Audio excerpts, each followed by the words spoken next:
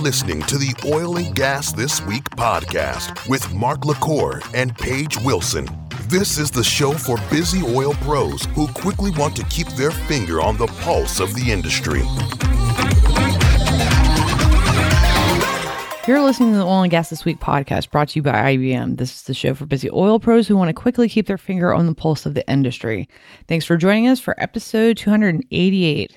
So this is actually the second episode of the new year that went out. Yes. Yeah. The first episode we recorded at the end of the year. This is our first one recording in the new year.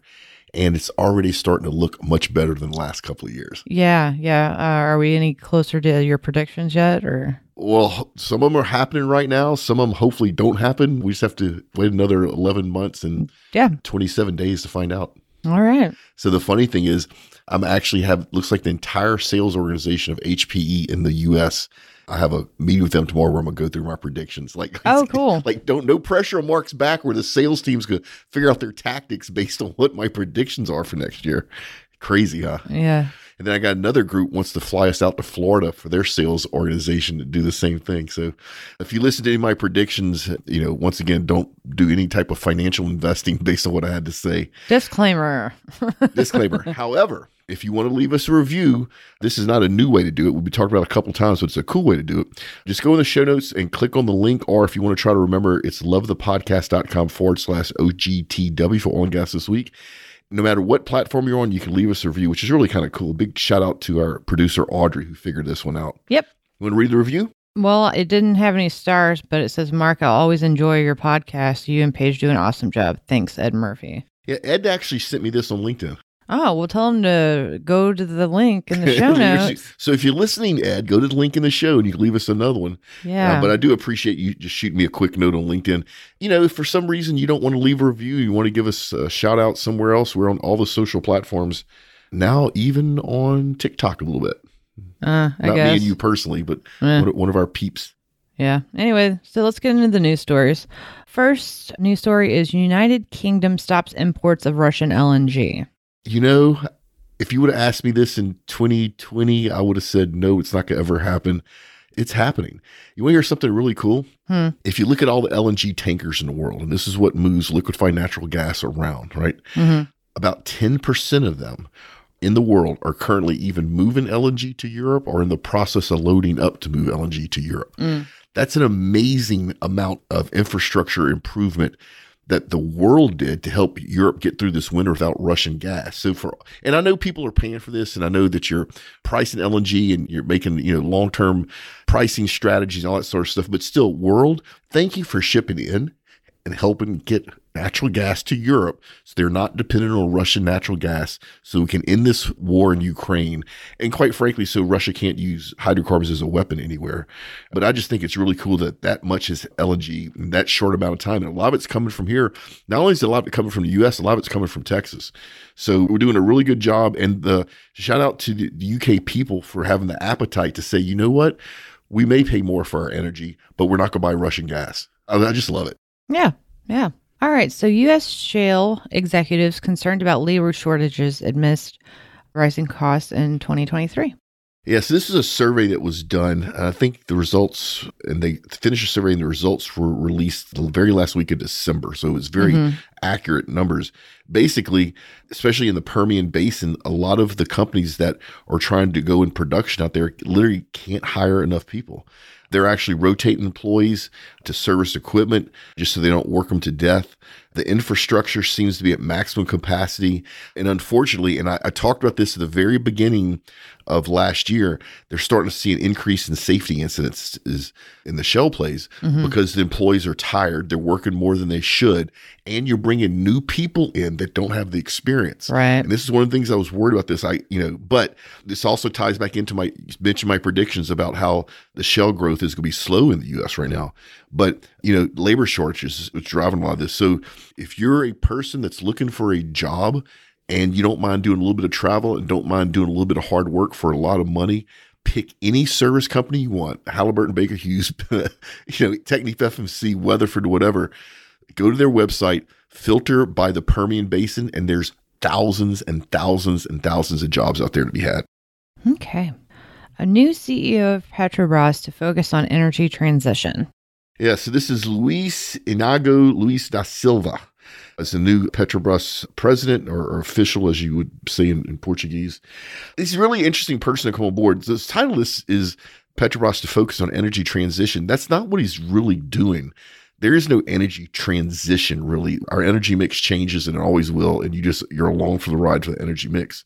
What he's doing is taking a company, which is a nationalized oil company in Brazil, which quite frankly was just strife with corruption, and they start and clean some of that stuff up.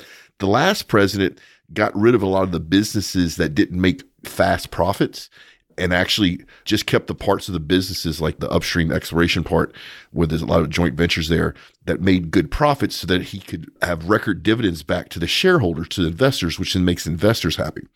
But he didn't invest in anything like refining any wind or any solar, any pipelines. And so long-term wise, if you're a company like Petrobras where you're responsible for the energy well-being of the country of Brazil, you need things like refineries and pipeline and wind and solar and desalination. And so the new president is going to focus on this to build a more balanced company that, although may not make the record profits and may not have the dividends to pay back or the big dividends to pay back investors, long-term wise is a much, much better strategy.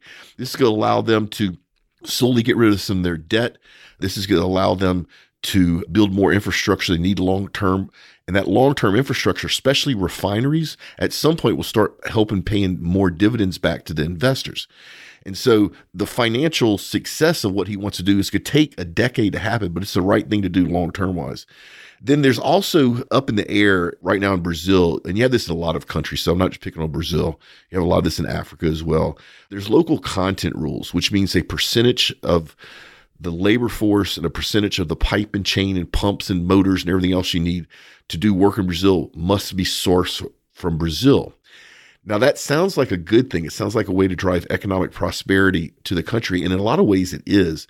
But some things, it makes no sense to have to make it Brazilian sourced, right? It makes more sense to buy it where it's already being manufactured, so you have to build new manufacturing. So they're actually look at that too. This tells me that he's looking to bring Petrobras into the 21st century as a competitor to maybe companies like Total Energies and Equinor.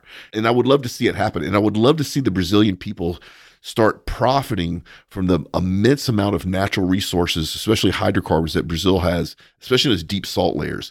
Unfortunately, before, mainly the people that profit were the elected officials that were profiting from corruption, which, like I said, they're in the process of trying to clean it up. And I love Brazil. I love the business there. I love the food over there. So this is a step in the right direction, in my opinion. Okay. So World Oil's top stories of 2022. Okay. If you go and read these in the show notes, there's a bunch of backlinks because this is not one article. But what I want to kind of read through just really quick is what they think were top stories based upon the readership, so the amount of consumption of these articles, which I think is pretty accurate. So we'll start beginning of the year. Canadian Overseas Petroleum confirms that 993 million barrels of oil was discovered in Wyoming. That was a really good discovery. I remember that. New North Sea gas fields go into production, boosting UK's energy security. Yep. Russia's seaborne crude exports keep coming, and this is pre-COVID. This is pre-Ukraine. Whoa, yeah, I know. Russia using tiny Egyptian port to get oil to market. I remember that. The U.S. may never build a new refinery, Chevron CEO says. I remember that. No, I don't remember that. I've been warning our listeners that this is the type of results we have from our current administration's decisions. Hell no, finance firms tell Texas they don't boycott energy. I remember us talking about that, where the Texas government says if you boycott energy, you're not allowed to enter state bids, right, which I thought was awesome. ConocoPhillips to look at $1 billion Permian asset sale. We know how that turned out. Texas began plugging 800 orphan wells with federal funding, which is awesome. It's still going on. Permian oil producers are slow to grow despite $100 crude. We just talked about that. And the capital discipline, I actually talked about that in my predictions. Significant major U.S. imports of Russian oil or products. That's something we haven't really talked about. Pre-Ukraine, California especially imported a lot of products from Russian oil and also Russian oil. War turns Argentina's shale boom dream to gas by nightmare, 100%. Shell giants swear they won't drill more even at $200 a barrel. We've talked about that a whole bunch. U.S. shale cash bonanza is about to wipe out $300 billion loss. Man, think about the years that they've lost money, $300 billion, and now they're finally starting to make money again. And you're having people wanting a windfall tax like crazy. They still understand how business works. Shell joins Exxon with the $1 billion Brazilian exploration setback. Yep. Biden administration quietly approves huge Texas oil field export project. We remember that happened because we were shocked. We were like only talking about that like a month ago. Yeah. USC's record oil production. Saudi oil output hit 11 million barrels last month. Biden approves funding for carbon capture programs to enhance oil recovery. We talked about that a whole bunch. Oil prices swing as traders look for U.S. crude supplies. Yep. ExxonMobil moves forward with $10 billion Guyana offshore oil project. They are always finding discoveries where nobody else can find them. Biden called to unleash shale to counter deepening energy crisis. Yep. Lukoil chairman dies after falling from hospital window. It wasn't just him. It was like, what, 5, 6 other? It was 9. 9 different executives have mysteriously died. Canadian oil exports to Asia reach a record with new U.S. link. Yep. That's it. Yeah, and that's it. So World Oil, based upon the consumption of articles, that was their top articles for last year. And I more or less agree with every single one of them. All those articles were important. We covered a lot of them. And so, if you want to read all that in detail, there's links in the show notes. All right, so on to the next one. Chevron sending 2 oil tankers to Venezuela under U.S. approval. Oh, my God. So if you're not old enough to remember what happened, Venezuela a very long time ago, it's probably been 12, 15 years ago, maybe a little bit longer than that, nationalized its oil fields. So before that, Chevron and Exxon and Shell and BP and a bunch of other companies were in that country, helping them to find oil, helping them to develop the resources, helping them move it to market, helping them be environmentally responsible, help them being safe. And overnight, the country of Venezuela said, you know what? We own all this stuff you built. Get out of here. And I remember when it happened, I remember thinking, you don't do that to ExxonMobil or Chevron. Well, and I think right before that happened, I mean, this is more personal than anything. My grandfather actually got hurt out there and hurt his back and had to retire. He was there before they nationalized everything. Yeah, before they nationalized everything. I didn't even know that we had that tie-in, you and I. That's interesting. So anyway, what's happening because of this world's energy shortage where the world is experiencing right now, the U.S. government has actually allowed Chevron, given them permits to actually go and start buying oil from Venezuela and moving it. And you've heard me say this before, Venezuela produces that heavy complex crude that our refineries love. So this is a political turnaround or about face by U.S. administration because we've had sanctions on Venezuela for a very long time. But this is the right thing to do. What's happened in Venezuela since they nationalized the oil field is horrible. And you've heard me talk about this for a couple of years. The country is now divided into a huge population of extremely poor people and an extremely small population of rich people with nothing in between. Mm-hmm. They basically can't even feed their people. They can't get diapers for their kids. They can't get medical supplies. And by allowing us to buy that oil and allowing Chevron to go in, load a super tanker, bring it to a U.S. refinery, and this is one of 4 actually I think that's going on. First thing is to help the people of Venezuela. It's going to help them have revenue, help them feed their people, have medical supplies, all that sort of stuff. And we need to normalize this. But the other thing is the infrastructure in Venezuela has been destroyed from neglect and lack of engineering prowess. And so we need our super majors to go back in Venezuela and help them reopen these refineries, fix all the leaks. And I mean, it's environmental catastrophe over there, quite frankly. Help get all that stuff cleaned up, help get people trained so they can operate safely and effectively. And let's get this Venezuelan oil on the market. Number one, it's almost a direct replacement for that heavy complex crude that comes from Russia, which is awesome. Number two, from a geographic point of view, it's right down the street from the U.S. It's like really like just like a block or 2 away. Why don't we take access to that? And I understand why we put sanctions on Venezuela. And at the time that we did that, right, because of communism, it was the right thing for us to do. But I'd really like to see us have more normalized relationship with Venezuela. Let's help get their economy up. Their oil is going to help us in the world. And so, like I said, I just think it's awesome that Chevron's got super tankers that are loading up. And then the Chevron has also asked the U.S. government for broader licenses to allow it to go back in and take operational control of its joint ventures in Venezuela. Mm-hmm. But Washington hasn't decided if they're going to let them do that or not. Now, if you're a politician and you're in this mix of being voting on this, you need to vote yes and let Chevron take control of its operations over there, because what's going on now is not safe for the people that are working there. It's not good for the environment, and Chevron's going to fix all of that. Well, if Congress has anything to do with that, it's going to take a hot minute considering they haven't voted in the new House Speaker. Yeah, if you don't know what Paige is talking about, this is the first time in, is it ever, or the first time in like 100 years that the first vote didn't go through. I can't remember. I listened to it earlier and then I got distracted. I got distracted too. I think they're in a third round of voting. No. Second? This will be the second, but Kevin McCarthy was not favored. Yeah, so that's a hot mess in our Congress right now. Yeah. But yeah, we need to normalize relationship with Venezuela. It helps the people there. It helps us, helps the world. Same thing in Cuba, Paige. And we're starting to go down that route with our last administration, and we need to kind of speed that up too. Mm-hmm. That's another part of the world that could use our help that would benefit the people of Cuba. But Venezuela really needs our help. So I'm glad that this is going through. And like I said, it's just good for the world. Right. Okay, so Occidental to build world's largest DAC plant. So, California. Oh, we're going there. This direct air capture plant, which is going to pull carbon dioxide out of the air, and then we are going to sequester it and use it for other stuff, is being built in Ecuador County in Texas. It's being built by Oxy. There's some other investors going on. The site prep and the road work, I think, has already been done. They're going to start construction later this year, and they expect it to be completed by 2024. Where is Ecuador County? Is that East Texas? That's East Texas, okay. Yeah. This DAC, and remember DAC is another acronym because our industry does not have enough acronyms. We need more acronyms. There'll be a test on this on Friday, everybody. So this DAC, which is direct air capture, will be the world's largest of a kind. And once it's operational, it should be able to pull up 500,000 metric tons of carbon dioxide out of the air per year, with the capacity as they scale it to move up to 1 million metric tons per year. That's a crazy amount of carbon dioxide to pull out the air. But California, with all of your rules and regulations to handicap the oil and gas industry, you missed out on this. Right? This plant could easily have been built in California, but because Occidental, which is a large independent operator, has not had good political success in your state, they decided to build it here. Regardless of what you believe about carbon dioxide and its impact to the environment, I talked about this in my predictions. This is going to be major business. ExxonMobil's also going down this route as well with the DAC plant. I actually think they have one up and operational as well, also here in Texas. And then you have companies like Denbury Resources, who are experts at using carbon dioxide for enhanced oil recovery.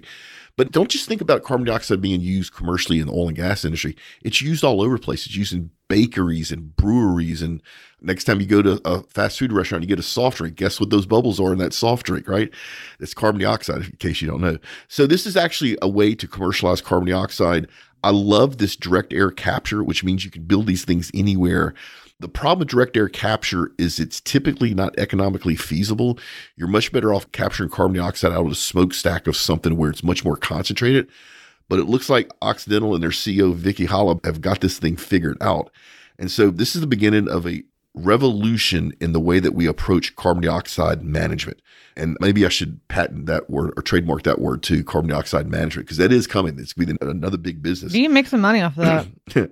So anyway, just think this is awesome. We have a quote by Richard Jackson, president of U.S. Onshore Resources and Carbon Management Operations, said that this plant will anchor future low carbon projects, which tells me Oxy is going after carbon capture and storage in a big way. Now, what's interesting about this, I spend some time in the anti-oil and gas world because I had a show that was trying to get those people on and to interview them. And one of the things that the anti-oil and gas people really don't like is this exact thing. And this is what they say.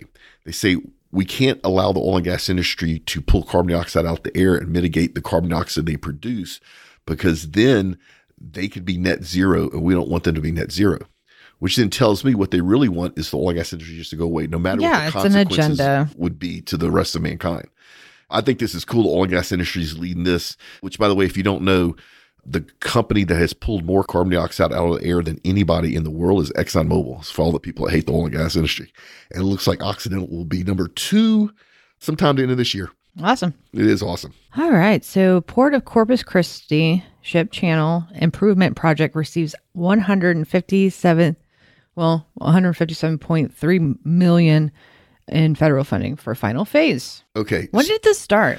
This has been going off and on for 3 years. That's what I thought. There's I knew different a couple levels years of out. funding, and then the money's released at different time. It's all being chaperoned by the U.S. Corps of Engineers. Right. So the reason this is a news article for the oil and gas industry is not what you think. So the Corpus Christi Ship Channel is one of the biggest ports in the U.S., one of the biggest in the Gulf Coast. But one thing that you don't hear about this is the fact that we export a lot out of the Port of Corpus Christi. Remember I talked about earlier about 10% of all the LNG in the world is being moved to Europe because it helped them get through the winter without Russian. Right. A lot of the LNG is coming out of the Port of Corpus Christi. Oh, that makes sense to me. So what they're doing is they're putting a lot of money to make the port more efficient. So they're widening it additional 530 feet. They're going to build 400 separate feet of additional barge shelves. They're going to deepen it by 54 feet. All that is going to allow much more large container vessels and large LNG and super tankers to come in closer to shore, actually in the port itself, to load things like LNG and distillates and crude and diesel, whatever else, and then get it out to the rest of the world.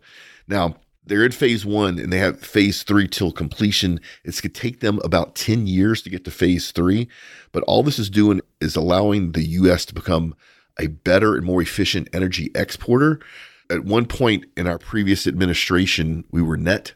Our imports were equal to our exports as far as energy. And this is one of the ways we can get back there, where we're no longer importing energy, where we're exporting as much as we bring in, maybe even more. And we need stuff like this to happen.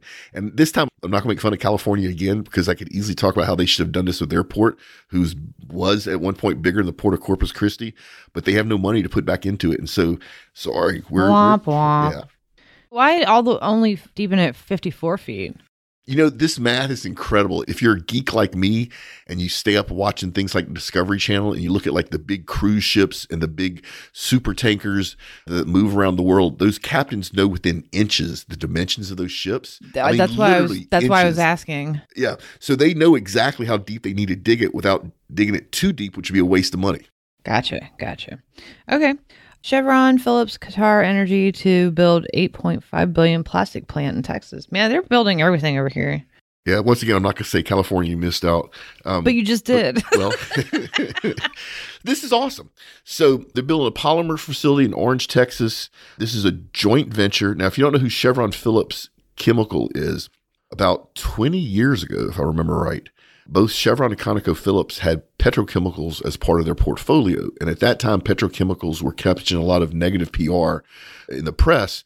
And so what they did from a marketing point of view, which was a smooth move, is they formed a joint venture, a separate company that they moved all their petrochemical manufacturing into. So then Chevron and Phillips could say, we don't own petrochemical manufacturers, because they don't. Their joint venture does. Since then, the PR around petrochemicals has changed dramatically. Everybody knows that the world needs petrochemicals to make modern life possible. Chevron Phillips actually spoke to their chief digital officer for some work we're doing on the side just a couple weeks ago. They're running a state-of-the-art facility. They have great infrastructure, great internal support. And this is just another step in the right direction to expand their operations. I think this plant's going to make polyethylene. Yeah, it's going to make polyethylene, which is one of the most common plastics used to make literally everything that you work on. And then the other cool thing about this is, because it's going to be a new plant, their goal is to have net zero emissions from this plant. Now, the interesting thing about bringing Qatar Energy in is Qatar Energy is also looking at building more petrochemical plants in the Middle East, but they need the experience, not just the experience in how you finance this type of project, but how do you get it up and running? How do you can keep it to run? How do you get investors to buy into it? How do you get the local communities to buy into it? And they need to replicate this in the Middle East. So what they're doing is they're coming here and partner here so they can get the experience. And this is going to be their biggest petrochemical investment ever.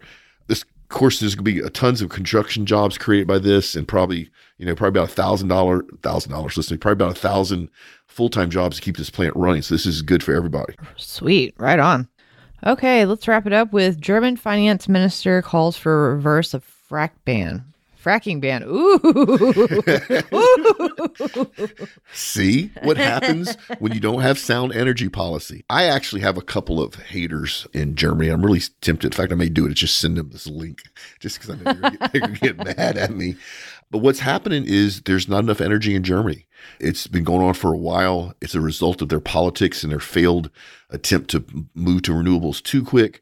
And so what he's doing is basically saying, by the way, fracking was banned in Germany in 2017, and nobody even knows what it is in Germany. So I think it's hilarious they banned it, but you ask anybody what fracking is in Germany, they have no idea. Well, then they freak out and open up some coal. Oh, they've been open up coal. Oh, yeah. So, but they don't know what fracking is. Yeah. Okay. So anyway, one of the things they're going to run into is negative public perception, but that negative public perception tends to evaporate when you're freezing to death and you can't feed yourself. Right. And so Germany has, since what's happened with Nord Stream 2, they put a lot of money in LNG infrastructure. I mean, like crazy amount of money and crazy amount of speed to be able to offload American LNG, which we just talked about with the port and everything else. But they still need, once they build that infrastructure to offload LNG, they still need to build infrastructure to regasify it. So they need to build regasification plants to get the gas into their system. And what their chancellor's doing, which I think is genius, is he is actually looking out another 10 to 15 years saying we've been a slave to Russian natural gas for all this time. We tried to produce our energy from renewables and that failed, and it caused businesses to move out of Germany because of high energy prices. Now we can't get Russian natural gas. We're going to buy it from the U.S., which we love the U.S., but do we always want to be chained to the U.S.? So what he wants to do is develop their own gas so they don't have to have LNG trucked in. And this is honestly, German people, if you're listening, optimal. This is one of the best things you could do. You need to support this. Even if you don't understand what fracking is, I'm telling you right now, this is one of the best things you can do for your country. It's one of the best things that you can do for your economy. And then once again, if you do this and you're able to supply your own natural gas, you can move to renewables at whatever pace makes sense to you. But now you have an energy baseload. You don't have to worry about anything. And if you do this, Germany people, that LNG that you're counting on from us, we can send to other parts of the world that need it. So please, please, please, if you're anywhere in Germany, we actually have quite a few listeners in Germany, support this. And if you're scared of fracking, and I'm being very serious here, reach out to me and let me just spend 15 minutes with you on a phone call. Let me explain to you how there's nothing to be worried about, that actually using the technique fracking is much safer for the environment than drilling a whole bunch of multiple wells on multiple pads. It does not contaminate groundwater. It's not even close to groundwater. The only bad thing about fracking is the word. We should have had somebody else name it. But yeah, I just think it's great that he's wanting to reverse the fracking, and it would just, like I said, serve the German people. All right. Well, that's it. That's it. That was a lot of stuff to cover. Mm-hmm. You know what's not a lot of stuff to cover? Here we go. What? Working with us directly and advertising with us. Just go to oggn.com/pricing. We have everything we have to offer there up plain for you to see with a full description, the full price. There's nothing hidden about the way we do this. It's a new year. If you want to get in front of an oil and gas community, oil and gas buyers, by all means, reach out to us. We would love to talk to you. We're growing, so we'd love to have some additional sponsors come on board as well and reap the benefits. Then our Energy Continuity Conference in Able we're still looking for exhibitors. There's a link in the show note for that. Weekly rig count, Paige. Where are we? Well, as of the end of the year, we're at the United States is at 779, no change. Canada's down 12 to 84. Internationally, we're down 1 at 910. Yeah, consider it's the end of the fiscal year and winter's coming. Those are all good numbers. Winter is coming. Winter's here. Yeah, I know. We had our winter. We got down. What did we get down to? Like 17. 17 degrees. Yeah. Which, if you don't know, in the Houston, Texas area, that is frigid. I live in the South for a reason, and it's not because I want. It's exactly because I don't want a cold winter. Like 50's enough. Maybe the 40s, Yeah. Fahrenheit. But yeah, no, thank you. While you're doing stuff on the interwebs, go join our LinkedIn company page. So you can find out a whole bunch of stuff that we do, get updates when things happen. And then if you want to submit a question for First Friday Q&A, you've heard the drill. Either go to oilandgasthisweek.com or ogg.com, submit your question. If we use your question on the air, you get a big shout out. And then finally, if you'd like me or any of our other experts to come speak, do a live podcast at your event, come to your conference, whatever, reach out. I'd be happy to share those details. And then finally, if you'd like my monthly oil and gas events newsletter, where you see all the oil and gas events in one place once a month for zero cost. I actually just saw that today in my email. It came out today. Yeah, just click on the link in the show notes, sign up. We never spam you. That's a lot. Here you get out of here. Mm-hmm. Remember, folks, do great work, pay it forward, and we will see you next time. Tune in next week for another informative and entertaining episode of Oil and Gas This Week podcast, a production of the Oil and Gas Global Network. Learn more at oggn.com.